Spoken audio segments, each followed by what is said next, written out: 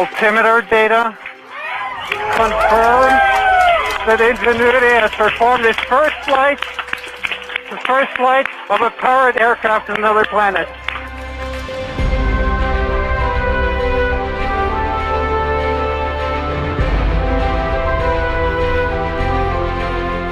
Welcome. I'm Matt Kaplan of the Planetary Society with more of the human adventure across our solar system and beyond. That was the scene in a room at the Jet Propulsion Lab very, very early on Monday, April 19th, as the Mars helicopter Ingenuity team learned that its years of work had led to a successful flight on the Red Planet. More Ingenuity coverage is minutes away. We'll also sit down with two researchers who believe they have found a better explanation, a purely natural explanation, for that interstellar visitor called Oumuamua.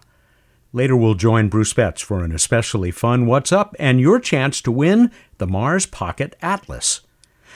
Another region of Mars tops the April 16 edition of the Downlink. It's a Mars Odyssey orbiter false color image of the planet's polar cap that reveals ice among dunes that look like loosely woven fabric. You can see it and much more at planetary.org/downlink, including these stories. The gigantic multi-layered sun shield on the James Webb Space Telescope has been neatly folded away, much like how we packed the thin sail of our tiny LightSail spacecraft, though on a far larger scale. That shield won't unfold again till the JWST is in space. OSIRIS-REx has made its final close pass over Bennu. It will depart the asteroid on May 10th, heading for its climactic sample return to Earth in the fall of 2023. And Blue Origin ran another flawless test of its New Shepard spacecraft. The capsule was boarded by a test crew that exited before launch. It was a run-through of the upcoming mission that may finally take passengers on a suborbital flight. Godspeed, folks. It's Friday, April 9th. NASA and JPL have decided that Ingenuity will attempt the first flight of a heavier-than-air aircraft in 2 days. Project manager Mimi Ong, who was my guest back in 2019, is on stage to share her thoughts and hopes. You'll first hear Mimi in this very compressed clip, followed by NASA Associate Administrator for Science, Thomas Zurbuchen, and then a question from a reporter who was caught up in the excitement. Well, the moment that our team has been waiting for is almost here. Each world gets only one first flight. So as Thomas mentioned, the Wright brothers achieved the first flight on Earth. Ingenuity is poised to go for being the first for Mars. It's going to be a flight experiment. Flight experiments are as old as flying, right? So the Wright brothers' first successful controlled flight, powered controlled flight, was a flight experiment. We have to test, to advance. And that is what building first-of-a-kind systems and flight experiments are all about. Design, test, learn from the design, adjust the design, test, repeat until success. Same with Ingenuity, Mars helicopter. We started with the fundamental question, really serious question of, is it really possible, whether it's possible to fly a helicopter on Mars?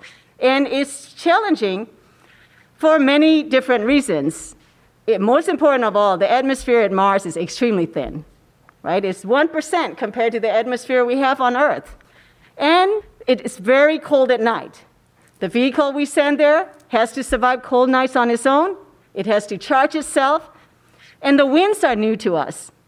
On top of it all, this flight experiment that we are performing at Mars has to be operated from back here on Earth. We demonstrated first full flight controlled flight, powered flight in our chamber in 2016.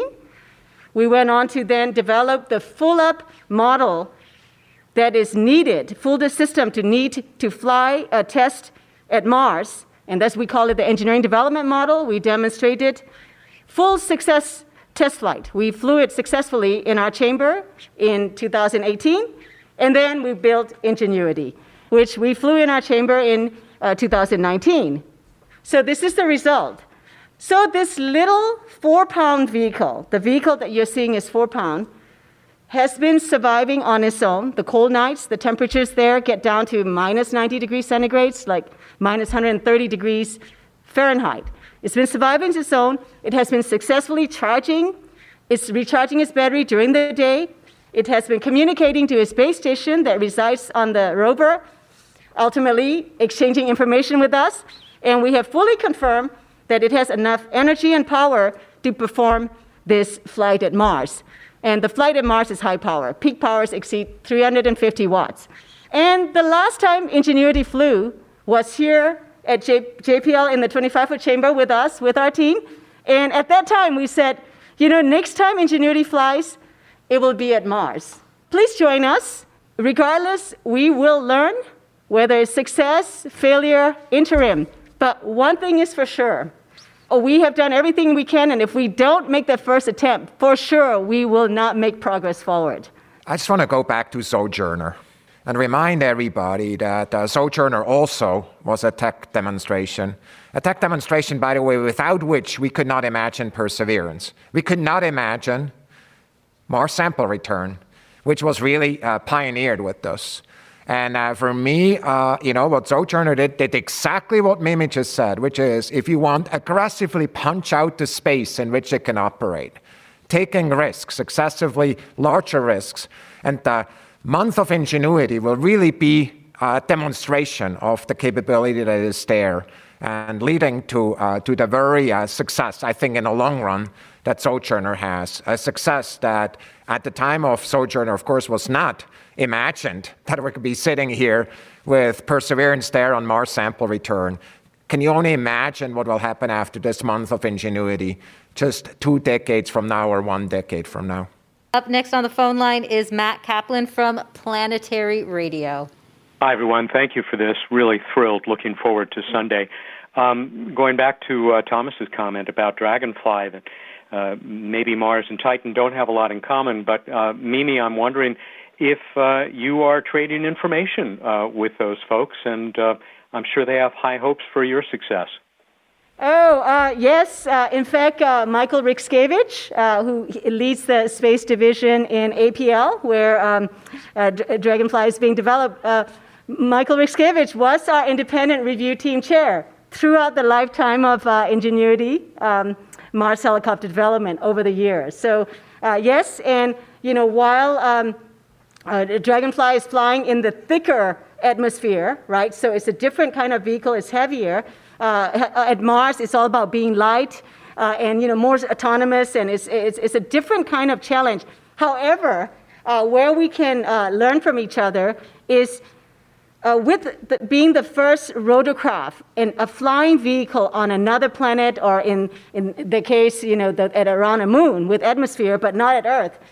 It has been a challenge that Amy described, and described more. How do you test this vehicle, right? So you have the fundamental models. Yes, you spin, you generate lift, and control fast enough, you can fly.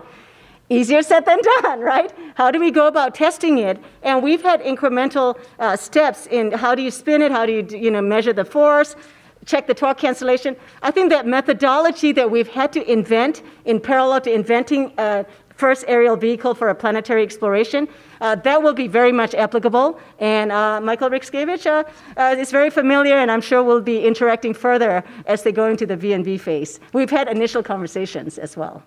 That first flight was not to happen on Sunday. A software anomaly was soon remedied, though, and the team was ready to try again in the early hours of Monday morning. Key members of the team, including Mimi, sat in front of their laptop computers at a ring of tables. Ingenuity is reporting having performed spin-up, takeoff, climb, hover, descent, landing, touchdown, and spin down.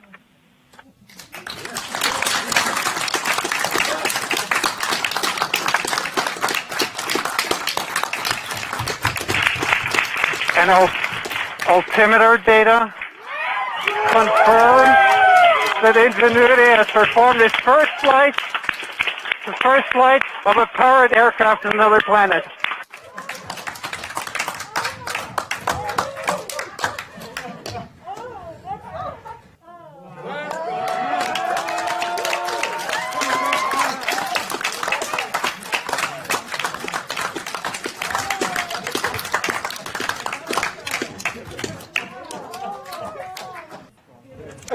image we're looking at on the screen is the image from our onboard navigation camera showing us hovering above the surface of Mars. How incredible! And that's its shadow, right, Taryn? Yes, that's its shadow. So the onboard navigation camera points straight down, so we're seeing its shadow right now. I can just hear Mimi in the background. This is real. This is real. It's so amazing. Yeah, everyone's really feeling it now. So we're gonna wait for the Perseverance rover image.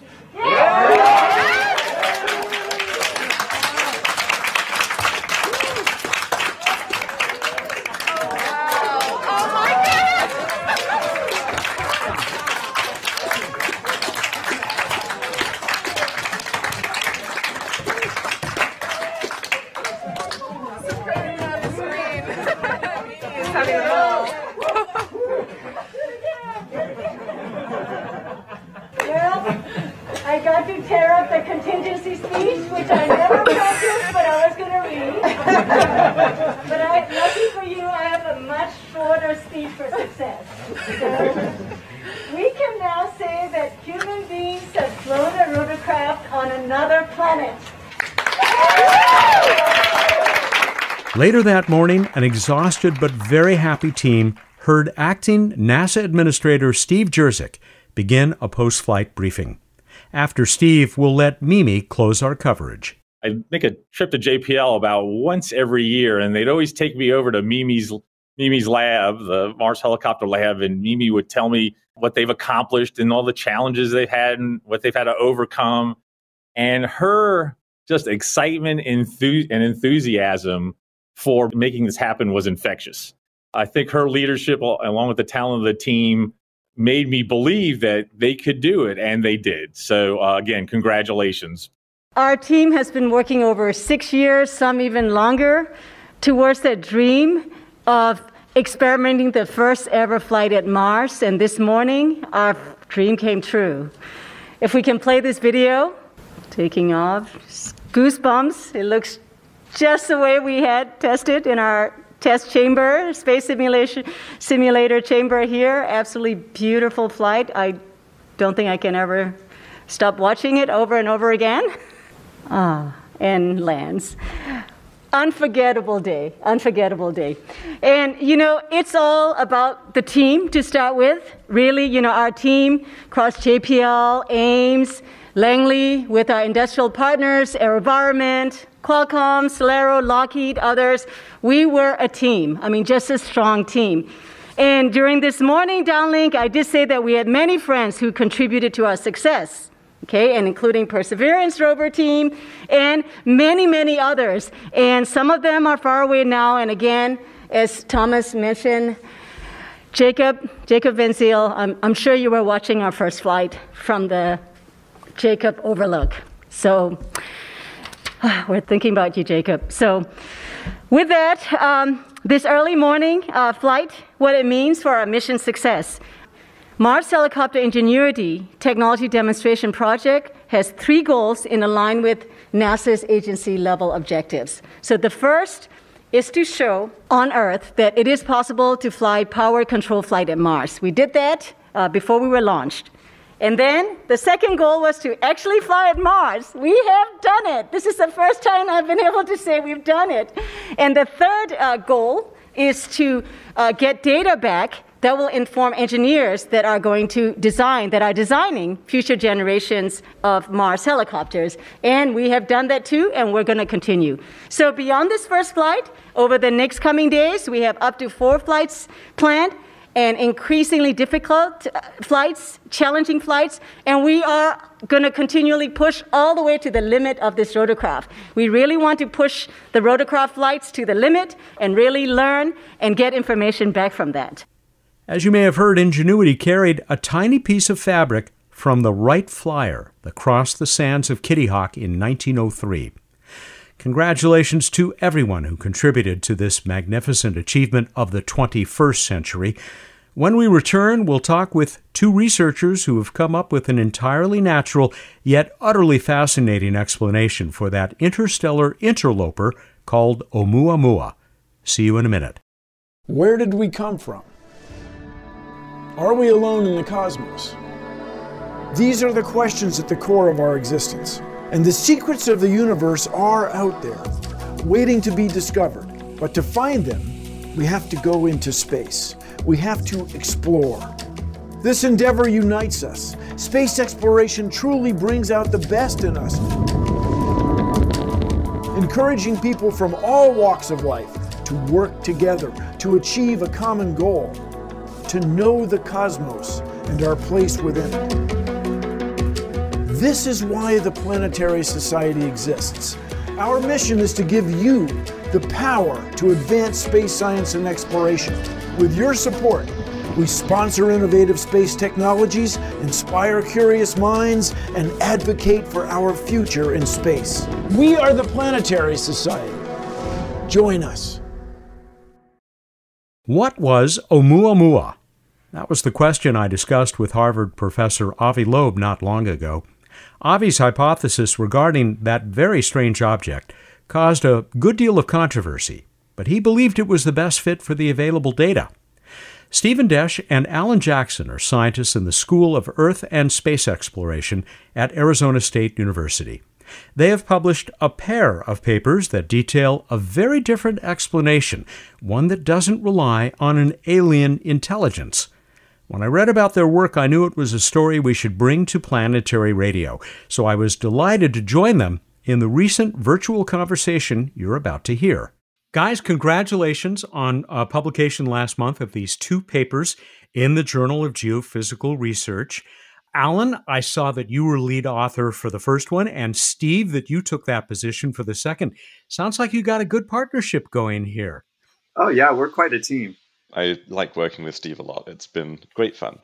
Let me tell you how delighted my colleagues at the Planetary Society were when I told them that I would be talking to you about your recent publications.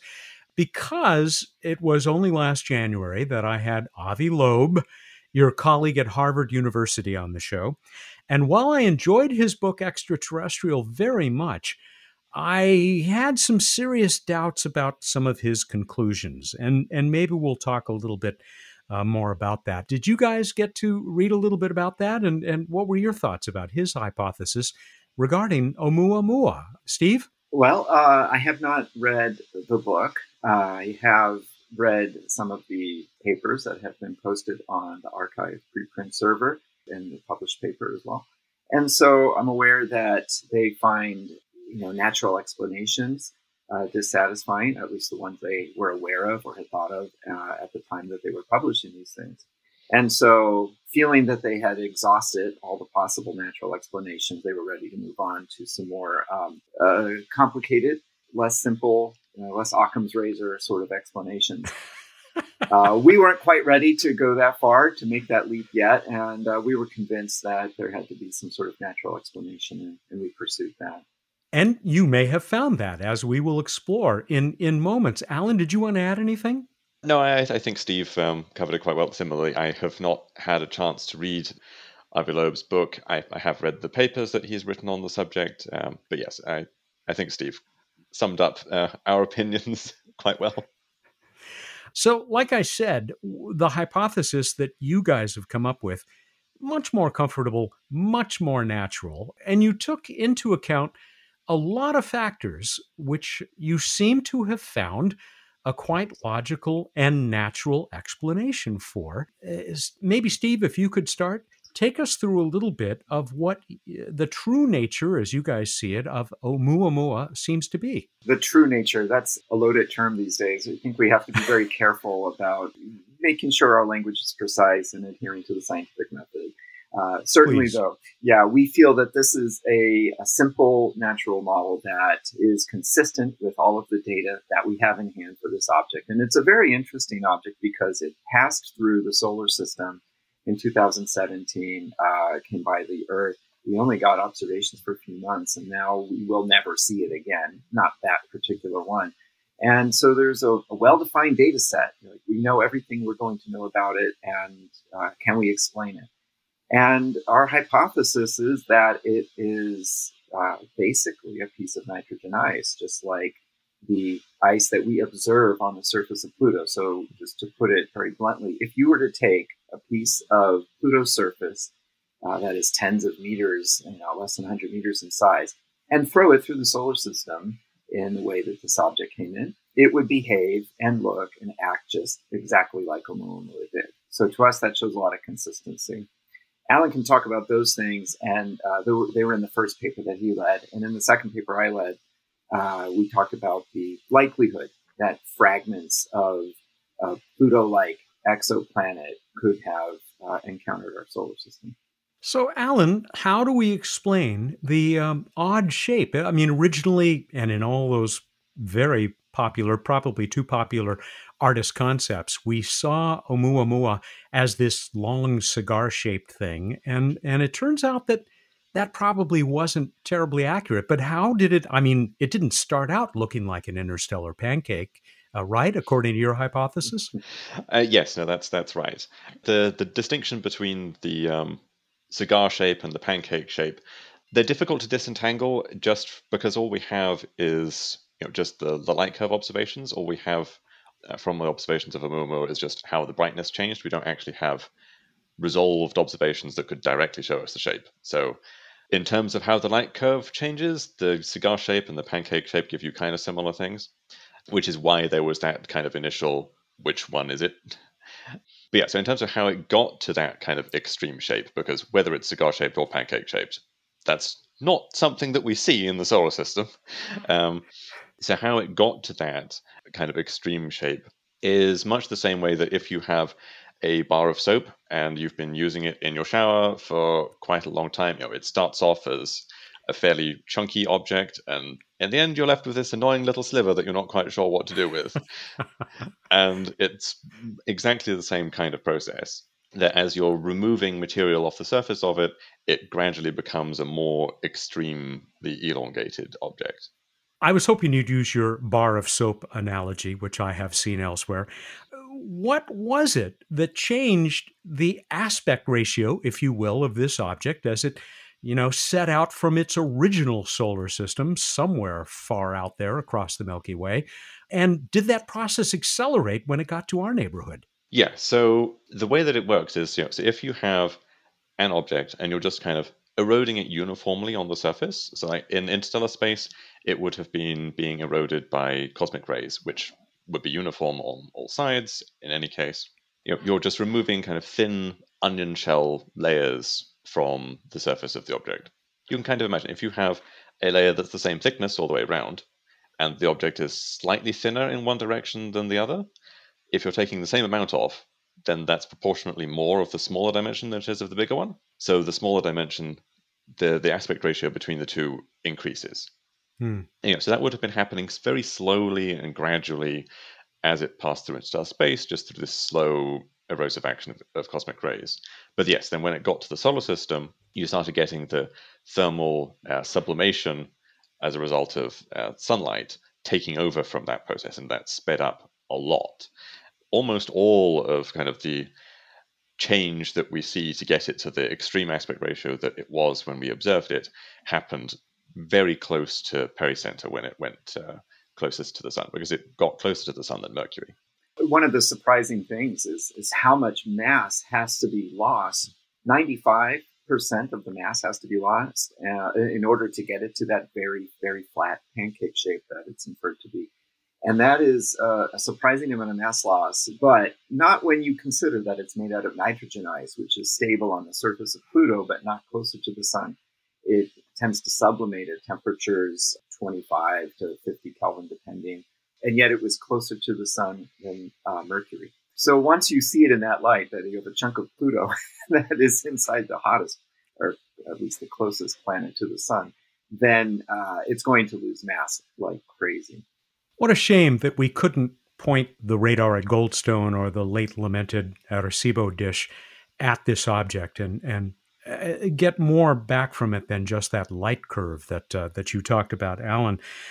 And I wonder if one or both of you could say something about why Oumuamua's albedo, or its reflectivity, is one of the most important pieces of this puzzle. Because we don't have the kind of absolute shape. Again, we don't have the absolute size. And so the way you convert kind of brightness into a size is by knowing how reflective the object is. If you don't have any kind of intrinsic expectation for what that albedo, what that reflectivity is going to be, then you have to either make an assumption, which the previous assumption was that the albedo was similar to solar system asteroids, which, when people thought, well, it looked like an asteroid, then that was a logical assumption to make. But then, so when we were thinking, well, okay, maybe it's some kind of slightly more unusual thing, like a piece of nitrogen ice, then, well, what albedo should we expect that to be? Well, we're not sure. So what we did was we let that just be a free parameter. And once we'd gone through the calculations, we saw what albedo fit with the rest of the observations. And it turned out rather neatly that the albedo that worked was the same albedo that you observe for the surface of Pluto. Steve, it strikes me that this was one of those great aha moments in science. It was. I remember when we had this conversation online because, of course, pandemic. So we were in different cities, even though we usually would be down the hall from each other. But we were having one of these late night chats back and forth about what the albedo should be. And we realized that there were actually two solutions. And one of them was a high albedo solution that just exactly fit an albedo of 63% or something. An albedo that just exactly matched what the nitrogen ice on Pluto is. And we realized everything fit together. It was a great moment. Alan Stern of the New Horizons mission, frequent guest on this show, and it only now occurs to me how useful it was to have that close flyby of that planet or dwarf planet, take your pick, so that you could realize you had a very close analogy in terms of this structure or this material. Absolutely. I think that the exploration of our own solar system and the understanding of what happened to our solar system is absolutely critical for all of this. It's certainly true that we had ground-based observations of Pluto and had inferred already that it was mostly nitrogen ice, but the remote sensing and the flyby photos all paint this really vivid picture of how nitrogen glaciers are actually flowing across the surface. They give us an idea of how the nitrogen came out from inside the planet onto the surface and how much nitrogen ice there probably was in the past. All of that was super critical to shaping our thinking. Do we have an idea of the mechanism that might have, launched Oumuamua on its journey across this corner of the galaxy? Yeah, it's two steps. There's the ejection from the planet, and then there's the ejection from the solar system. I think that a lot of people misinterpret our work to think we're doing it all in one step, but that's not how it would have worked in our own solar system. Did you want to cover those, Alan? Yeah, sure. In the early history of our solar system, we believe Neptune and Uranus were originally quite a lot closer to the Sun. So the giant planets were in a more kind of compact configuration. And then at some point in the history of the solar system, that changed. There was some kind of instability that stirred them up, and Neptune migrated outwards. In that process, it migrated outwards into the primordial Kuiper belt and swept away most of what was originally there. The Kuiper belt that we see today is only something like 1,000th of what was originally there. At some point in the early history of the solar system, there were probably a few thousand objects like Pluto, whereas now there's only a couple. As you can kind of imagine, if you're throwing thousands of Pluto-sized objects around, some of them are going to crash into one another. In spectacular fashion, no doubt. Indeed, yes. Yeah. So we calculated all of the impacts that would have happened onto the surfaces of these actually thousands of Pluto-sized objects and determined the total amount of mass that would have been ejected as collisional fragments. It adds up to something close to 1/10 of an Earth mass, which is quite a lot of mass. I mean, it's like a Mars mass of fragments, but it's actually a very small fraction of the total mass that was in the primordial Kuiper belt. So these fragments were flying all over the place. It was a very messy environment. Like the comets that were ejected by Jupiter mostly, some of them being placed in the Oort cloud and a larger fraction being ejected from the solar system altogether. These collisional fragments also would have been ejected from our solar system. And if other solar systems were doing the same thing, then they also would have ejected collisional fragments of ice from the surfaces of these Plutos, which would have been largely N2 ice. What can we infer, if anything, from the speed at which Oumuamua passed through our solar system, and possibly also the vector it was on, the direction it was coming from? Do we know how long it may have taken to travel here and where it may have come from? Alan? Yeah, so we have some kind of rough estimates on the basis of what speed it approached the solar system at. The stars and the sun are all orbiting the center of the galaxy, but on top of that, there's kind of these random motions. So if you average out all of those random motions to just kind of get the orbital motion, you get what's called the local standard of rest. Relative to that, the sun is moving at about 20 to 30 kilometers per second. Oumuamua, when it approached the solar system at about, I think it was 28 kilometers per second, but most of that was because of the motion of the sun. In some sense, the solar system crashed into it rather than it coming into us. It was almost standing still. Yes. So relative to that local standard of rest, Oumuamua was only moving at about 9 kilometers per second. So quite a bit slower than the sun. If you kind of look at stars, that random motion relative to the local standard of rest isn't constant over time. It slowly increases as stars get older and they have more encounters with other stars that kind of gradually puffs them up a bit in terms of their velocities. On the basis of the fact that it had a relatively low speed, you can say it was no more than about 2 billion years old, so no more than about half the age of the solar system. In terms of direction, so I think it was coming from roughly the direct. Well, it looked like it was coming from the direction of Vega, but that's kind of because that's the direction the sun is moving in. Because it's relatively young, then this was a more speculative thing. We suggested that perhaps it originated in the Perseus arm because there are lots of young stars there, and like we said, young stars would be moving slower relative to this random motion, and that would have meant that it was traveling for about 500 million years, which kind of made sense. Right. Yeah, it was coming from the direction of Vega, but coming from much further away than Vega, presumably. And it has been traveling for an unknown amount of time. How long it's been traveling depends on how much you think we understand the erosion by cosmic rays while it's in the interstellar medium. Also, what we think its original shape must have been as it left its solar system. And because those things are not well known, I think we have to call this part speculative. But it would be a typical age, we think, to be traveling through the galaxy for about 500 million years. And given the speed it was coming at the solar system with respect to local standard of rest, this would mean it had come from the next spiral arm over, which is the Perseus spiral arm.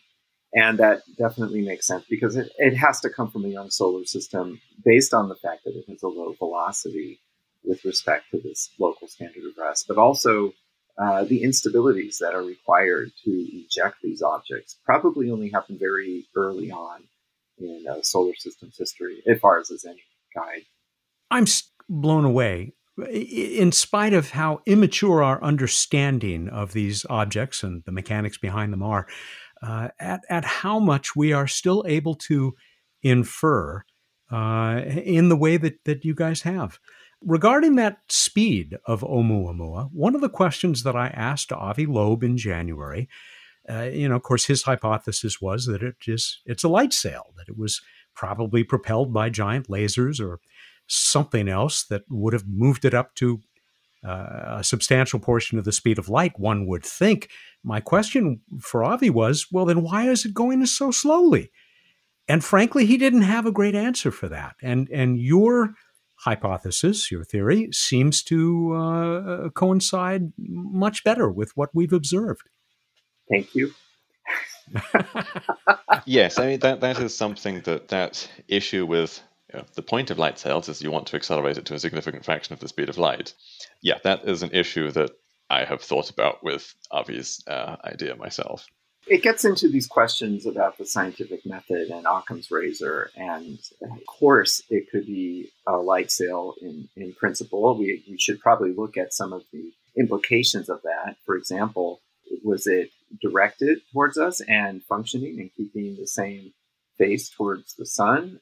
No, apparently not if it was tumbling. So if it was not functioning, how many of these objects are just randomly flying through space? Either way, you either have to explain the tumbling or by invoking an incredibly large number of such objects. And these are testable, I suppose.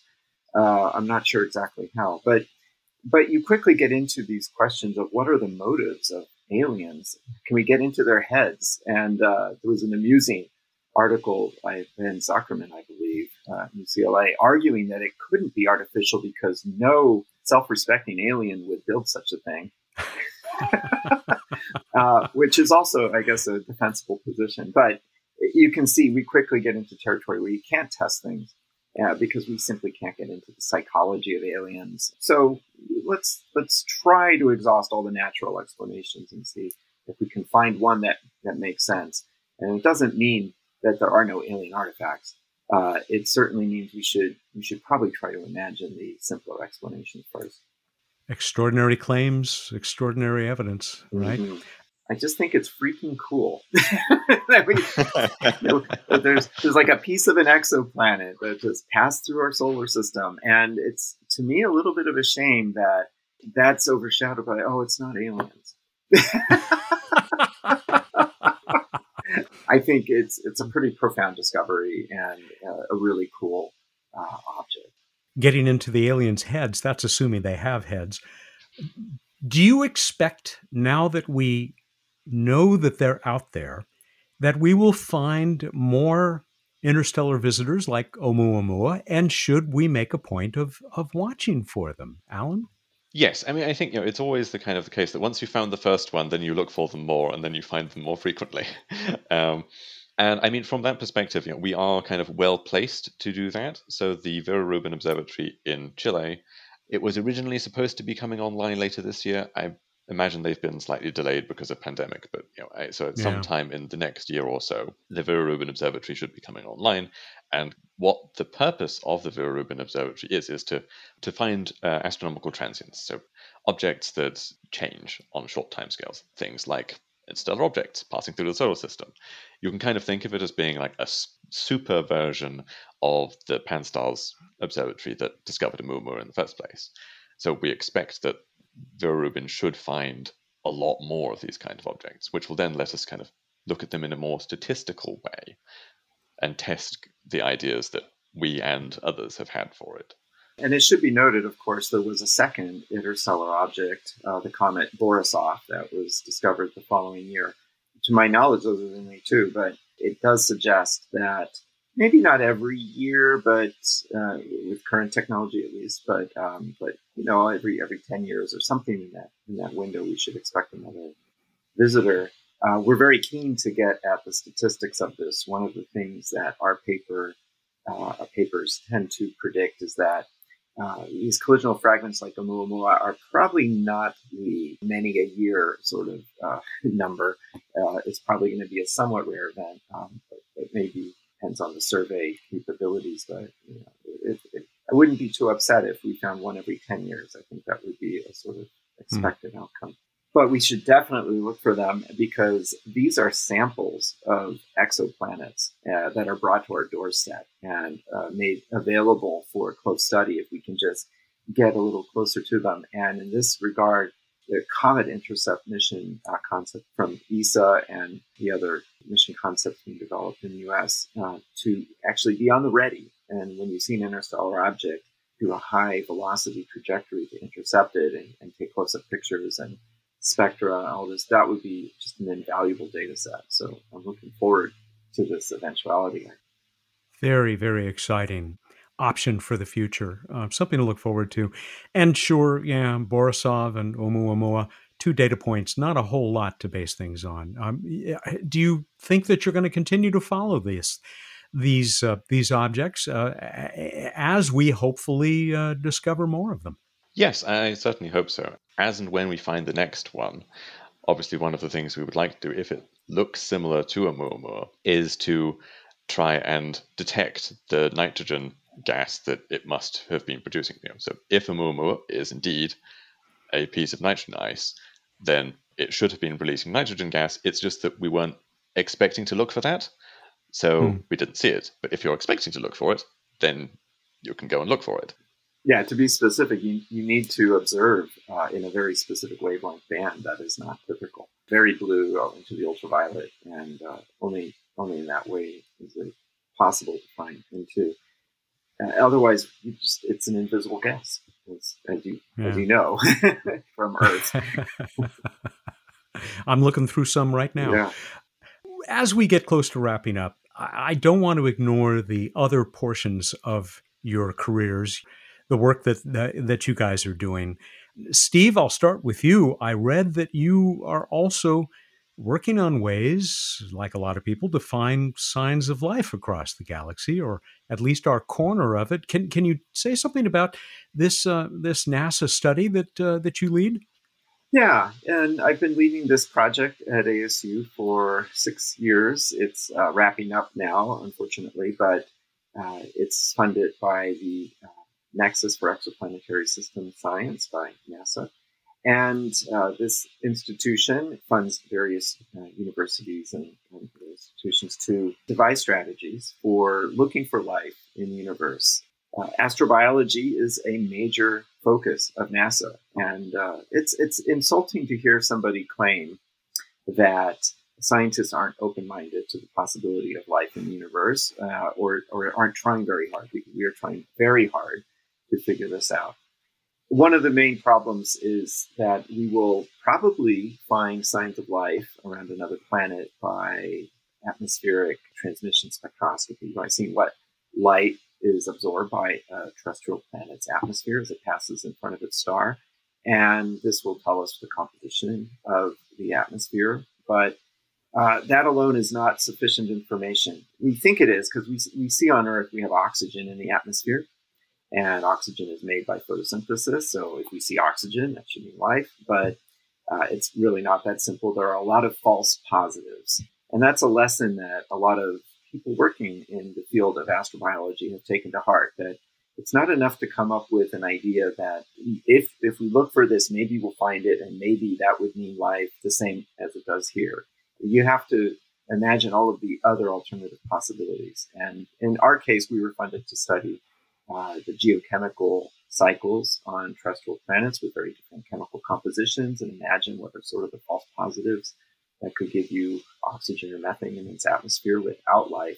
And that's a lesson we take forward, and I think other scientists should too, that you know, it's not just enough to imagine the one plausible thing, you have to also eliminate all the other things. You remind me of the ongoing discussions regarding the presence or non-presence of phosphine in the atmosphere of Venus.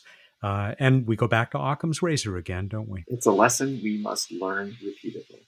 I know, from having spoken to Steve and the other people involved with the project at ASU a lot over the last few years, one of the really difficult things that kind of perhaps you don't think about initially is that finding something on Earth that hasn't been affected by life is really difficult. Mm-hmm. And so it's kind of difficult to find something that doesn't have life to compare with. Life finds a way.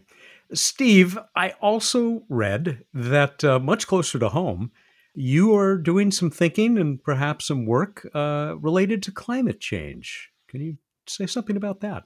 Right. And this is one of those unfortunate situations where I'm not funded to do it. So it's a hobby in a sense, but there isn't really a funding mechanism for geoengineering. And I'm not advocating geoengineering per se, but I am advocating that we need to think about ways that we can actually intervene in the climate, because we are anyway, and we're not going to stop. And so we need to have a plan for the case that's coming very soon, where climate change will spiral out of control too quickly, and there'll be a clamor to do something about it. And so in a paper in 2016, we demonstrated through a sort of thought experiment that it would be feasible to help reconstitute the sea ice in the Arctic by pumping water, basically, and helping it freeze. Just a thought experiment showing that the numbers are big, dollar amounts are in the hundreds of billions of dollars, but it is a feasible thing. And so why don't we study this and think about it more? Because this is a place where climate change is happening more quickly than anywhere else, and where these sort of mitigation efforts might have the biggest lever arm. What you've just described, Steve, this approach, I know that you're familiar with the author Kim Stanley Robinson, and in his most recent novel, Ministry for the Future, where he addresses climate change and how we're going to deal with it, I think what you are describing regarding generating more ice, Arctic ice, is something that he includes in the book. I wasn't aware of that book, and I'm really pleased to hear you tell me about it. I've read his other books, including the Climate Change Trilogy, and respect his opinion a lot. I'm keen to see what he says about it. I recommend the book very highly. Alan, I think up front I described this as the golden age, or the beginning of a golden age of exoplanet research, and that seems to be where your focus is. Would you agree? Yes, I think that's a reasonable description. Yes, I kind of started off more in exoplanets and have shifted a little bit more into the solar system since then. But yes, I still think about both of them a lot. So what else are you up to in your research when you're not coming up with explanations for interstellar visitors? One of the other things that I work on quite a lot is debris disks. Obviously, we can see planets around other stars, but we can also see analogs to our asteroid belt and Kuiper belt. And this was kind of one of the reasons why Oumuamua was kind of exciting to me, because we see things that look like our Kuiper belt around other stars quite a lot. They're actually a lot easier to see than planets, because you can kind of imagine if you take a small amount of flour and throw it into the air, you can see it very easily, even though there's a tiny amount of mass there. And it works the same thing with a disk of debris. It's a lot less mass than a planet, but it's in much finer pieces, so you can see it a lot easier. But when we are looking at one of these Kuiper belt analogs, all we're seeing is kind of the very small dust particles, like 100 micron kind of size. And all we can do in terms of thinking about what larger things like Pluto kind of size things there might be there is to make inferences, sometimes based on the structure of the disk. But then with Oumuamua, we can actually kind of directly say, yeah, okay, this came from one of them. So that was kind of really exciting for me, and that connected those two pieces of work. It's kind of connected to what, Steve, you were saying about the Comet Interceptor kind of mission, if, as and when we have another one. Say, okay, we found all of these extrasolar planets. Most of them are a very long way away. I mean, even Alpha Centauri, it's 4.2 light years away. We're not going to get there for thousands of years if we wanted to send something there. So, observing an exoplanet up close is not going to happen in the lifetime of Western civilization, never mind our lifetimes. Mm-hmm. But when we have a piece of an extrasolar planet come through the solar system, then we actually can do close-up observations of a piece of an extrasolar planet in our own lifetimes. And that's kind of amazing. Steve, I think, again, I'm getting evidence of why you guys have forged such a great partnership. It's really great. Yeah, having exoplanets and planetary science all in the same package, and we each bring something to the table.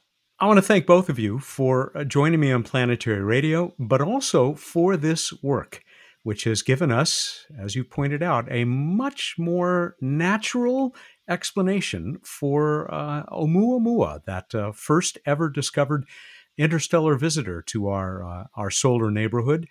Good hunting, and I wish you the greatest of success in all this other work that you have underway as we keep working to understand our universe better and better. Thank you. It was a real pleasure to be here. Astrophysicist Stephen Desch and astronomer planetary scientist Alan Jackson of Arizona State University.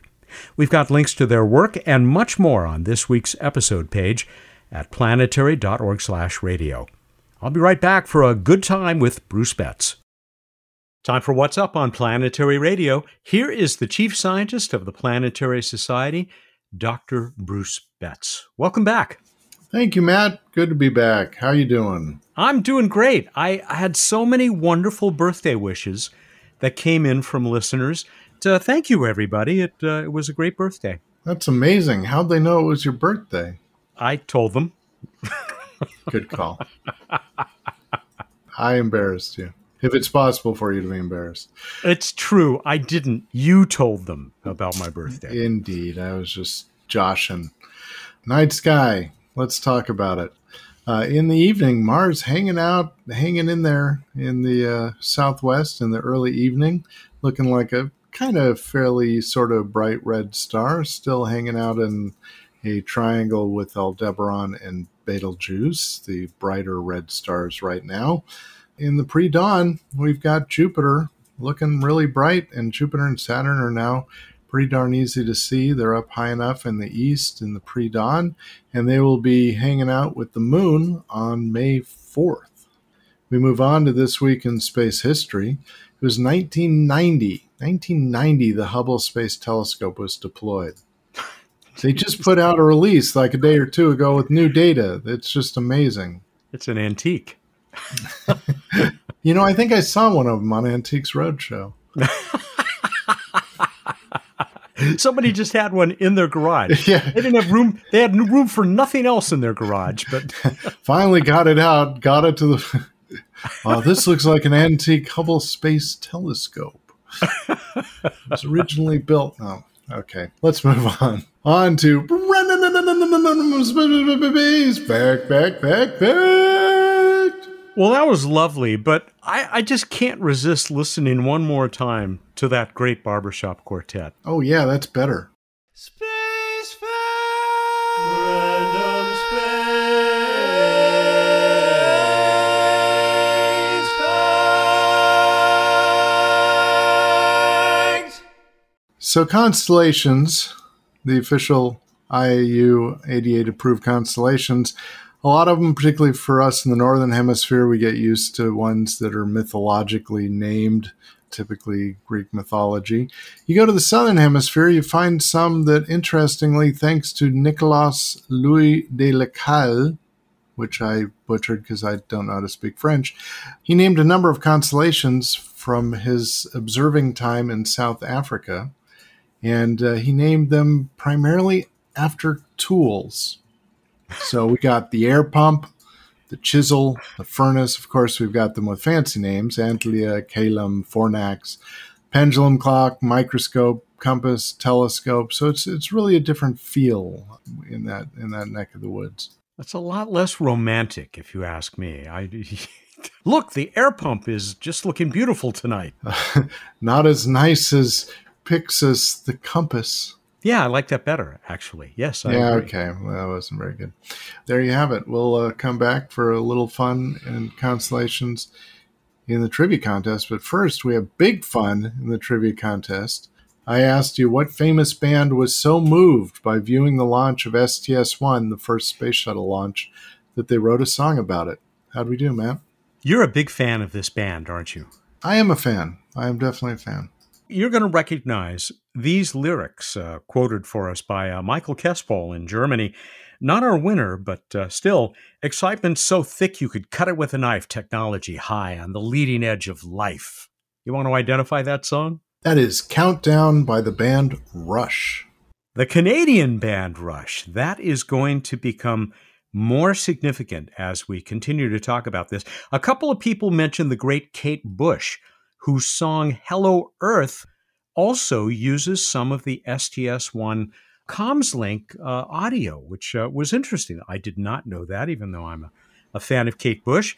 Here's our winner, Kathy Coons in Florida. She said, yeah, it was Rush. She says, sorry, I don't have a poem to talk about Rush and their song Countdown. That's okay, Kathy. We don't mind. She says that we enjoy listening to your show each week on WMFE in Orlando. And yes, I am a member of the Planetary Society. Kathy, we thank you for that. And we also will be happy to send you a copy of Mars in the Movies, A History by Thomas Kent Miller, that very authoritative, very comprehensive book, which has every movie ever set on the Red Planet, and a few that weren't necessarily set on the Red Planet, but still involve Martians of one kind or another. Anyway, that's going to come your way, Kathy. Congratulations. I got a bunch of other stuff. Nick Bell in Indiana. I had to go find my old tape of it, I guess a cassette, and then realized he had nothing to play it on. Yeah, it's a bummer. Charlie Killam in New Hampshire. I apologize for not responding as a poet. You know, that was the week that we had our little poetry festival, I believe, from listeners. It's really not required, just for future reference. He says he's not a poet. He's an engineer. Oh, like those are mutually exclusive, Charlie? Yeah, actually, they actually are. They are. By the way, I love this album. He says that I've always been a space geek, and the fact that all the members of the band hold PhDs. It's true. They're honorary PhDs. They were awarded by a university in Ontario, Canada. They're a great band. They're very talented in ways far beyond my ability to comprehend, but Robert Cohane, Massachusetts. I guess we could say the first major Canadian contribution to the space shuttle, since the Canadarm didn't fly until STS-2. Ooh, nice trivia. Nice random space fact. Robert Klein in Arizona. If you play Mars Party by the Amoeba People backwards, he swears he hears them say, "Turn me on, Mars helicopter." I'm not sure what that has to do with STS-1 or Rush, but I thought I was entertained by it. And of course, the Amoeba People, that's the house band of Planetary Radio. He goes on to ask, weren't you and Bruce in a rock band in the old days? He said, I thought for sure I saw you guys at Woodstock. That would have been so wrong for me to be at Woodstock at so many levels. Even I was not old enough to be in a band at Woodstock. I was, though, a roadie for Country Joe and the Fish. You are just an enigma wrapped in a conundrum, wrapped in a joke. Wrapped in a fish. Jenny Marie King in Colorado. She got it right, of course, Countdown by Rush, proving that my claim that nerds and rock and roll go together like Bruce Betts and weird noises, met with the highest respect.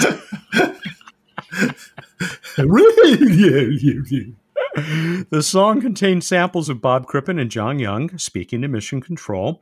She says that during Ingenuity's pre-flight briefing at JPL, she was surprised and pleased to hear Mr. Matt Kaplan call in to ask a question as if he's a normal human rather than the king of planetary radio. I like to, put on commoner clothes and mix with the peasants now and then, Jenny. So, yeah. You should see his usual clothes. This goes on and on. There were so many good ones. Martin Hajoski in Texas says it's also possible the three other songs in that same Rush album could have planetary radio associations. Matt Kaplan as the Analog Kid, Bruce Betts as the Digital Man, and Casey Dreyer as New World Man. I got a poem for you from Dave Fairchild, our poet laureate. The band was there the day the shuttle was supposed to fly. The countdown scrubbed. They had to rush to make their airport time. They played in San Antonio, then flew back full of life. Where Rush felt the excitement, you could cut it with a knife. Nice. And there's one more. You got that one? I do. I'll comment that indeed, apparently, because of the launch delay, they had to go play a concert and then fly back in time for the launch, which they did because they were into it. Here is a poem from Gene Lewin in Washington. Inspiration comes in many forms and moves a mortal's soul. Sometimes it's captured in a song. This time 'twas rock and roll. Lifeson, Pert, and Geddy Lee used rhythm to convey the launch of the first STS they witnessed on that day. Audio from the crew is heard. Countdown to the Dragon's flames brings to life this awesome force, and Rush is the band's name. Nicely done. You and Gene. You're a good team. We go way back. Let's go way forward. What do you got for next time? Way forward back to constellations. What is the only IAU constellation, so one of the 88 official constellations, whose name is derived from a geographical feature on Earth? A feature, a place on Earth. The only one derived from it. Go to planetary.org/radio contest. It's a little tricky, but I have faith. I do too. And if you want to satisfy our faith in you, you need to get us that response by Wednesday, April 28th at 8 a.m. Pacific time to enter in this round of the Space Trivia Quiz. And we will once again give away this gorgeous Mars Pocket Atlas, assembled, edited by Henrik Hargitay, also from Europlanet, the Central European hub. It is gorgeous. It is just the most amazing little publication.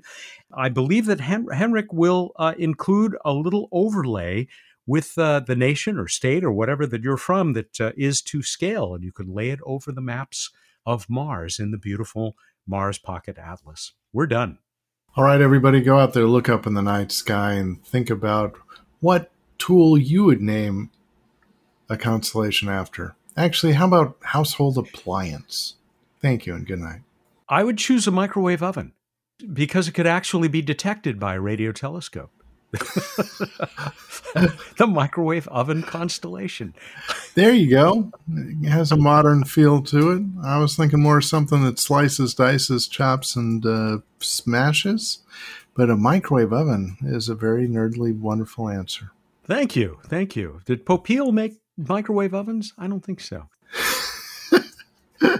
That's Bruce Betts. He's the chief scientist of the Planetary Society. He joins us every week here for What's Up. I couldn't think of a funny... What's a funny kitchen appliance? Blender. Blender was the first thing that came to mind. That was the first thing that came to my mind. But too. I was thinking something... Wow, all three of us thought Blender first. But I was thinking something that Ron Popeil would sell. The George Foreman grill. That great barbershop quartet, they call themselves Soundwave. Planetary Radio is produced by the Planetary Society in Pasadena, California, and is made possible by its members, naturally. You can begin to understand their nature at planetary.org/join. Mark Hilverde is our associate producer. Josh Doyle composed our theme, which is arranged and performed by Peter Schlosser. Ad Astra.